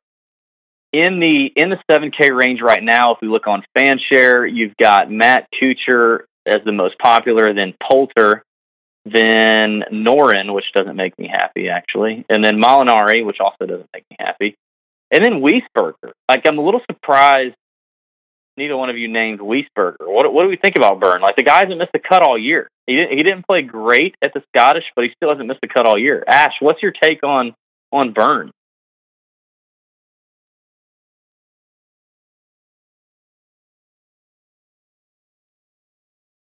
You there, Ash? Yeah, sorry, I'm here. No, yeah, no. Did you fall asleep on us? No, still going. Yeah, Wiesberger, it's an interesting one. I'm actually going to fade him this week. Okay. Regardless of the amount of cuts made, the steady play, I think in GPP he's potentially going to make a cut very comfortably. But I also think that if I'm looking for potential winners, I think Wiesberger's great at top 25, but yeah, I'd like to see a lot more better performances. So US Open was stunning, but outside of that, obviously he has had his win, but yeah, I don't think he's really one that I'll be looking at for the win here. I think he'd make a cut, finish middle of the road, but if we're talking Millie Maker, then you're looking for guys inside the top 10. All right, tons of guys in the 6K range, if you ask me. I think there's a lot of value here, and I think there will be guys in the 6K range who will be in the, at least one, maybe two, that will be in the winning Millie Maker lineup, if you ask me. So a lot to talk about here in the 6K range. Let's get it started. Pat, I'm going to kick it off to you. You don't have to name everybody, but let's start with just maybe... let's look at the $6,900 to $6,500 range. Give me everybody that you like in that range. Well, I'm with you. I think there's so many people that you could choose here. But I'll start off with last week's Scottish Open champion, Rafa Cabrera Bello. I mean, I think at $6,700, that's just a stupid price for him. Obviously, is in great form. He's got the same odds this week as players that are much higher price than him, or not much higher price, but at least, a few hundred above him, and Westwood, Ned, and then in Poulter, I think, so I think Rafa is just a good pick at $6,700. I don't see why you'd avoid him. He's 65-1 in the betting odds, so he's one that I really like this week. Also, You're going to laugh at me for this, but I love Kidd. I think at $6,700, he's a guy that he's always very accurate off the tee, great ball striker, good putter, good at bogey avoidance, playing lights out right now. This, to me, if Kidd is ever going to win a major, this is the one that I think he would win. Is actually the British Open. So I do like Kiz this week. And then finally, I'll throw out two more guys. I like Ross Fisher at $6,700. Checks the box for me on ball striking, proximity, has been playing pretty well lately. And then Ryan Fox at $6,600. The guy's on fire. 3 straight top 10 finishes. I don't know how you can avoid that. So there you go. Ryan Fox. Nice. All right, Ash, what say you? What did the fox say? Oh, God. God. Oh, no. So I'm there with Fox, there with Fisher. Rafa. Yeah, all three of those I agree with completely. Got those written down. Yeah, they're going to feature in my drafts. There's no doubt about it at that bottom end, especially if I'm going to look to play some of the more expensive players. I think maybe a little bit in cash. Bruce Loughton, I think another steady player, but really, yeah, probably not. Yeah, getting close, getting very close. I think 12 out of 13 made cut, only the one top 10, but yeah, he's not far away from firing. He's looking a little bit better. If the wind picks up, then someone I'll potentially play and hope that he just keeps us steady around the golf than others. So. Who else I quite like in that section? You've got Tanihara as well at $6,700. Fantastic performance in the Irish Open. I think conditions were probably a little bit more favourable for him. But and one other, the scientist, DeChambeau. Oh, really? Oh, wow. Yeah. See, I'm not a big fan of him. I'm really not. Yeah. I don't like the science behind the game. I don't like the way he swings. I don't like his approach and the way he's always trying to change it and market himself. But do you know what? I think potentially if he's confident, if his science works, then yeah, he could be a good shout. And very low ownership compared to others in this range, I think. Yeah, I don't think it'll be too high owned even after the win at the John Deere. That's for sure. I'm with you on Fisher. I had Fisher written down. I had Cabrera Bello written down. I had who else did you say? Let's see. I did not have Luton written down. That's interesting. I kind of like if we get tough conditions, I like Stricker at 69. I really like Brant Snedeker at 6,800. Sned's just tremendous Open Championship record these last 5 years with 4 made cuts out of the 5 tries and 3 top 25s. Definitely plays well in tough conditions and can putt the ball better than most.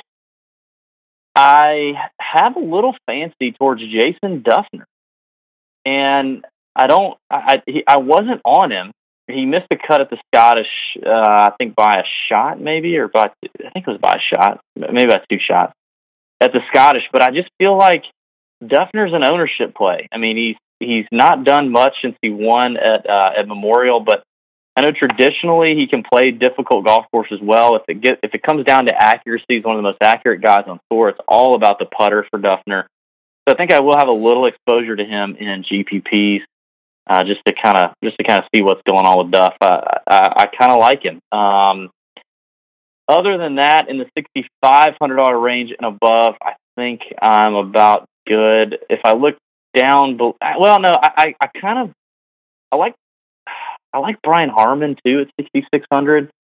I'm trying to avoid guys coming over from John Deere a little bit. I mean, I like guys who play the Scottish a little bit better, but you can't ignore Harmon's form. You can't ignore how accurate the guy is. The putter can get hot. The putter was a little cold on Sunday at the Deere. I think he could have pressed it and given Rogers and DeChambeau a run. But 6,600, I don't mind Harmon.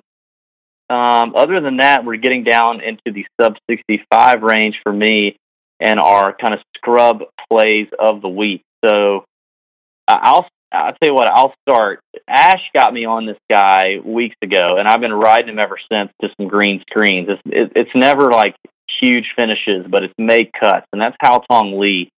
You know, Ash, I'd love for you to talk me out of him if you think it's a bad move. He did finish 50th at the Scottish with not a great weekend, which did not make me happy. But I feel like for a cut maker at 6,400, I like Hao Tong Lee. Also, as a just GPP absolute flyer, been in horrible form of late, but that's Cam Smith. The Aussie tends to play the ball well in windy conditions. Also, an incredible scrambler. I think, again, if tough conditions present themselves, I think Cam Smith is interesting. Stuart Sink at 6,300 is one of the lowest, or one of the most just undervalued plays of the week, if you ask me. Odds should dictate him being a little bit higher. He's got a great open track record, very accurate player. I think 6,300 is ridiculous for Stuart Sink. This Julian Surrey guy, I guess, I don't really know a lot about him, Ash, but he seemed to pop a little bit. Maybe you can help me out with him. He's interesting. Maverick McNeely is a little interesting to me at 62 as well. That about wraps it up for me. I mean, that's as low as I'm going. I know you've got a few of these guys down at the bottom that you may have some insight on if somebody really wants to go deep dive in. So what do you think, Ash, about the sub $6,500 range? Yeah, so starting with Surrey, I really like him this week. Do you? Okay. What's his upside? Impressive. What's his upside? What's the best he's going to do? Do you know, he could comfortably top 10. Really? Oh, God, yeah. He's absolutely been in incredible form. So most of his golf's played on the Challenge Tour. He's had a handful of invites onto the European Tour, but been making huge waves on the Challenge Tour. Highly spoken about. I didn't really know a lot about him at the start of the season, but grabbed my attention in a big way. His scoring is unreal. So he can go very, very low. He's got a 62, 63 in him. He's making cuts left, right and centre, competing week in, week out on the Challenge Tour for victory. So Okay, it's a smaller tour, but the caliber on there is incredible, just like the web.com. So there's no reason why someone can't break through. And in terms of, if you're looking for someone aggressive and to make birdies, yeah, I think Sturi's a great play. Really do. Wow. I think high point scorer. Yeah, same Vegas odds to win as Zanotti and Wesley Bryant at $400 less. I was a little surprised to see that. So interesting stuff. Yeah, all right, who else you got? So down in this bottom range as well, and you've got Andrew Dote, that's obviously performed well last week in the Scottish. Also performed really well in the Irish. So in terms of links form, yeah, very, very solid coming into the Open. So another player that I'm quite comfortable with that will make the cut. Whether or not he'll break into the higher spots is yet to be seen, but good in tough conditions. Obviously confident at the moment, so another player I quite like. I mean, down at this bottom range, it's not somewhere that I'm dipping into massively, and you're going to have people going for the likes of Hayden McCullen. There's quite a bit of talk about him having qualified from Hillside. Obviously, neighbouring golf course, shot 9 under for the qualifiers. And he's been pairing up with the likes of Justin Thomas for practice rounds, etc. But I think the experience is going to be way, way too big for him. So, although there's quite a bit of talk, it's not someone I'm particularly interested in. There is one guy, maybe it's a little bit of local favouritism, but I'm picking him actually for low amateur, which is a guy called Alfie Plant, right down at the bottom end at 6,000. So, fantastic links form. He's just come off the back of winning the European Amateur Championship. Previously won at Royal Lytham St Anne's, so he's actually won on an open venue before as well. Wow. So if you really want to dig really deep, I mean, I've actually played with the guy. I played with him a couple of years ago in open qualifying, funny enough. And I mean, he's not a bomber. He doesn't hit the ball miles, but hits it very, very pure, hits it very straight, keeps the ball under control, very good with the putter. So, and in tough conditions, again, fantastic performers. So, right down at that very bottom end, it wouldn't surprise me to see him make the cut, but also contend in terms of the low amateur. So, I'll be putting a little side bet on him this week. And yeah, there you go. Obviously confident at the moment going into this. So, yeah, quite like him. Others in the 6K range, I mean, yeah, I don't think outside of those I'm really drafting anyone else. I think that's where I'm putting most of my confidence. The only other player is Alexander Bjork. So, again, fairway finder, very accurate off the tee. Still with a bit of yardage as well off the tee. So, got to see a lot of him at Walton Heath. Really liked what I saw there. And in terms of course fit, yeah, again, I think that's about right for him. 14 out of 18 cuts made this year, 3 top 10s. Yeah, quite like him as a pick at 6,400. Nice. All right. What about you, Pat? Wow. I don't know where to go from there. I think Ash pretty much covered it. The only guy I'll throw out there that we actually stated last week was Jamie Lovemark, and I think that he interests me a little bit just from the stat categories this week. I think if we're talking about the under, he's sitting here at 6,400. He is 15th in strokes gained off the tee. He's fifth in the field in strokes gained around the green. So I think Lovemark could be an interesting play. But other than that, I'm gonna defer to Ash on these guys under 6,500. All right, let's do some. We're going to wrap this up, but let's do some rapid fire real quick before we do. We've definitely given a lot to you. It's a big week, we know. So let's do a little bit of rapid fire. I want you guys to go back up to the 5-digit range. You've got one guy to hang your hat on. in the 5-digit range. One guy. One guy. You're only going to pick one guy. Who's it going to be, Pat? Sergio. Okay. Pat says Sergio. Ash, what about you? John Rahm. John Rahm. All right. If I got to pick one guy in the 10K in the 5-digit and above range, okay, that's it. Give me one guy in the 9K range that you will. I think if I say fade, you're gonna say Brooks. So give me the guy other than Brooks that you will have the least exposure to. Mine would be Tommy Fleetwood. Ash, what about you? Thomas Peters. Peter's in the 8K. No fair. You cheated. Sorry. 9K. I'm the 9K. Other than Brooks. Other than Brooks, Hideki. Okay. Pat, what about you? And I can't say Koepka? No, you can't say Koepka because I knew that'd be everybody's answer. I'd say... I'd probably say Hideki too, even though I love him. That's a hard question. I'd like to pass on that one. All right, what about the 8K fade for you? The number one 8K fade for you, I guess, Ash, that would be Thomas Peters. Is that correct? Yep. Yeah, Thomas Peters. Yep. For me, it is probably Justin Thomas. Not a fan of the high ball flight or the temperament, as Ash mentioned. What about you, Pat?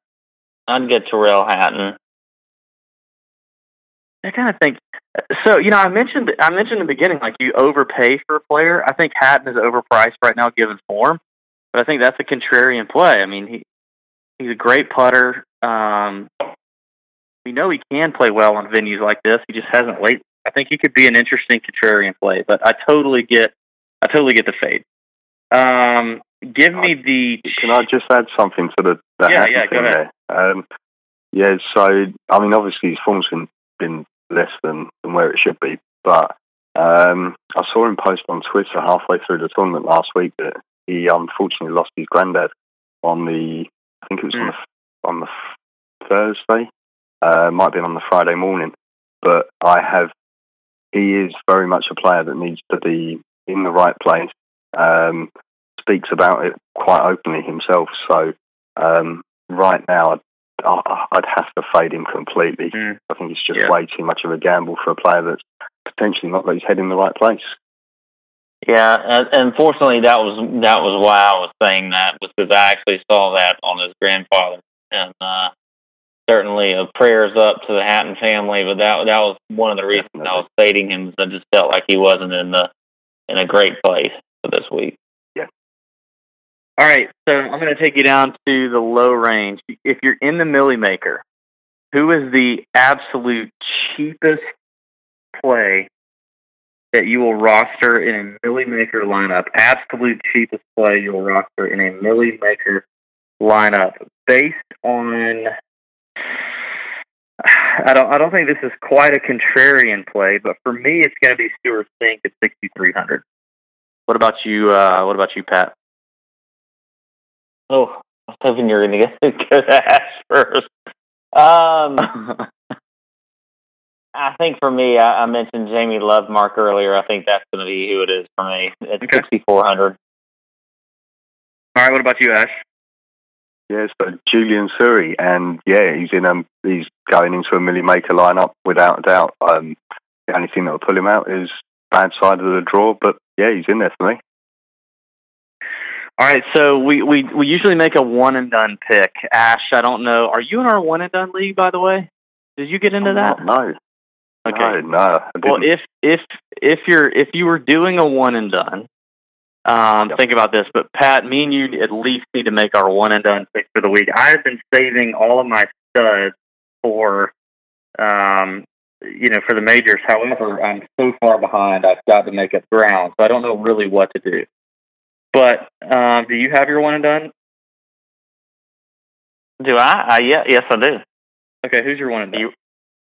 I'm going to go with, I have, now, typically you might say, who are you going to pick to win for the one and done? Because I'd probably say Ricky Fowler for that, but because I think there's going to be a few people that go with him, I'm going to go with Henrik Stenson, actually. I'm going to go back-to-back Open Championships for Henrik Stenson. He is going to be my one-and-done pick. Jeez. Nice. I'm going to hedge against my DFS playing, and I'm going to go Tommy Fleetwood. I have not picked Tommy Fleetwood. He's definitely not going to be a lone wolf. I'm not going to get a huge advantage. But I mentioned I like Tommy somewhat, but I'm just not going to have a lot of them in DFS, mainly for popularity. But I'm going to hedge against that and go one and done, and maybe I can make up a little ground there. So, yeah, that's it for me. Any other closing thoughts? Ash, we appreciate you being on the show. Thanks for coming on. Thanks for all you do and the write-ups and waking up early for us or late, depending on which way you look at it. It's been a pleasure. We'd love to have you on again sometime, man. Any other closing thoughts for you? Yeah, there's a couple. I mean, yeah, obviously keep an eye out on the weather. Keep on checking that as often as you possibly can. Some of the bits you're hearing about, it's an old man's course. You can put that to one side. Yeah, go with players. If the weather's calm, go with players that are going to score well. If the weather's going to change, then yeah, look for your steady eddies out there. But I'm really looking forward to the tournament. Looking forward to getting the Millie Maker underway. Hopefully the form continues. So, but yeah, it's been an absolute pleasure being on, and thank you very much for having me on. Absolutely, man. We need to try to get you. Maybe we'll talk later about getting you in the Shot in the Arm chat room, which is on Roto Grinders. If you guys don't already subscribe to that, it's $6 for the week for the Open. We've already got some content up regarding DraftKings pricing versus Vegas odds and kind of who's undervalued, who's overvalued, and then we'll have a bunch of write-ups going up this week as we always do. But we'll be in the chat room Wednesday night, but that'll be.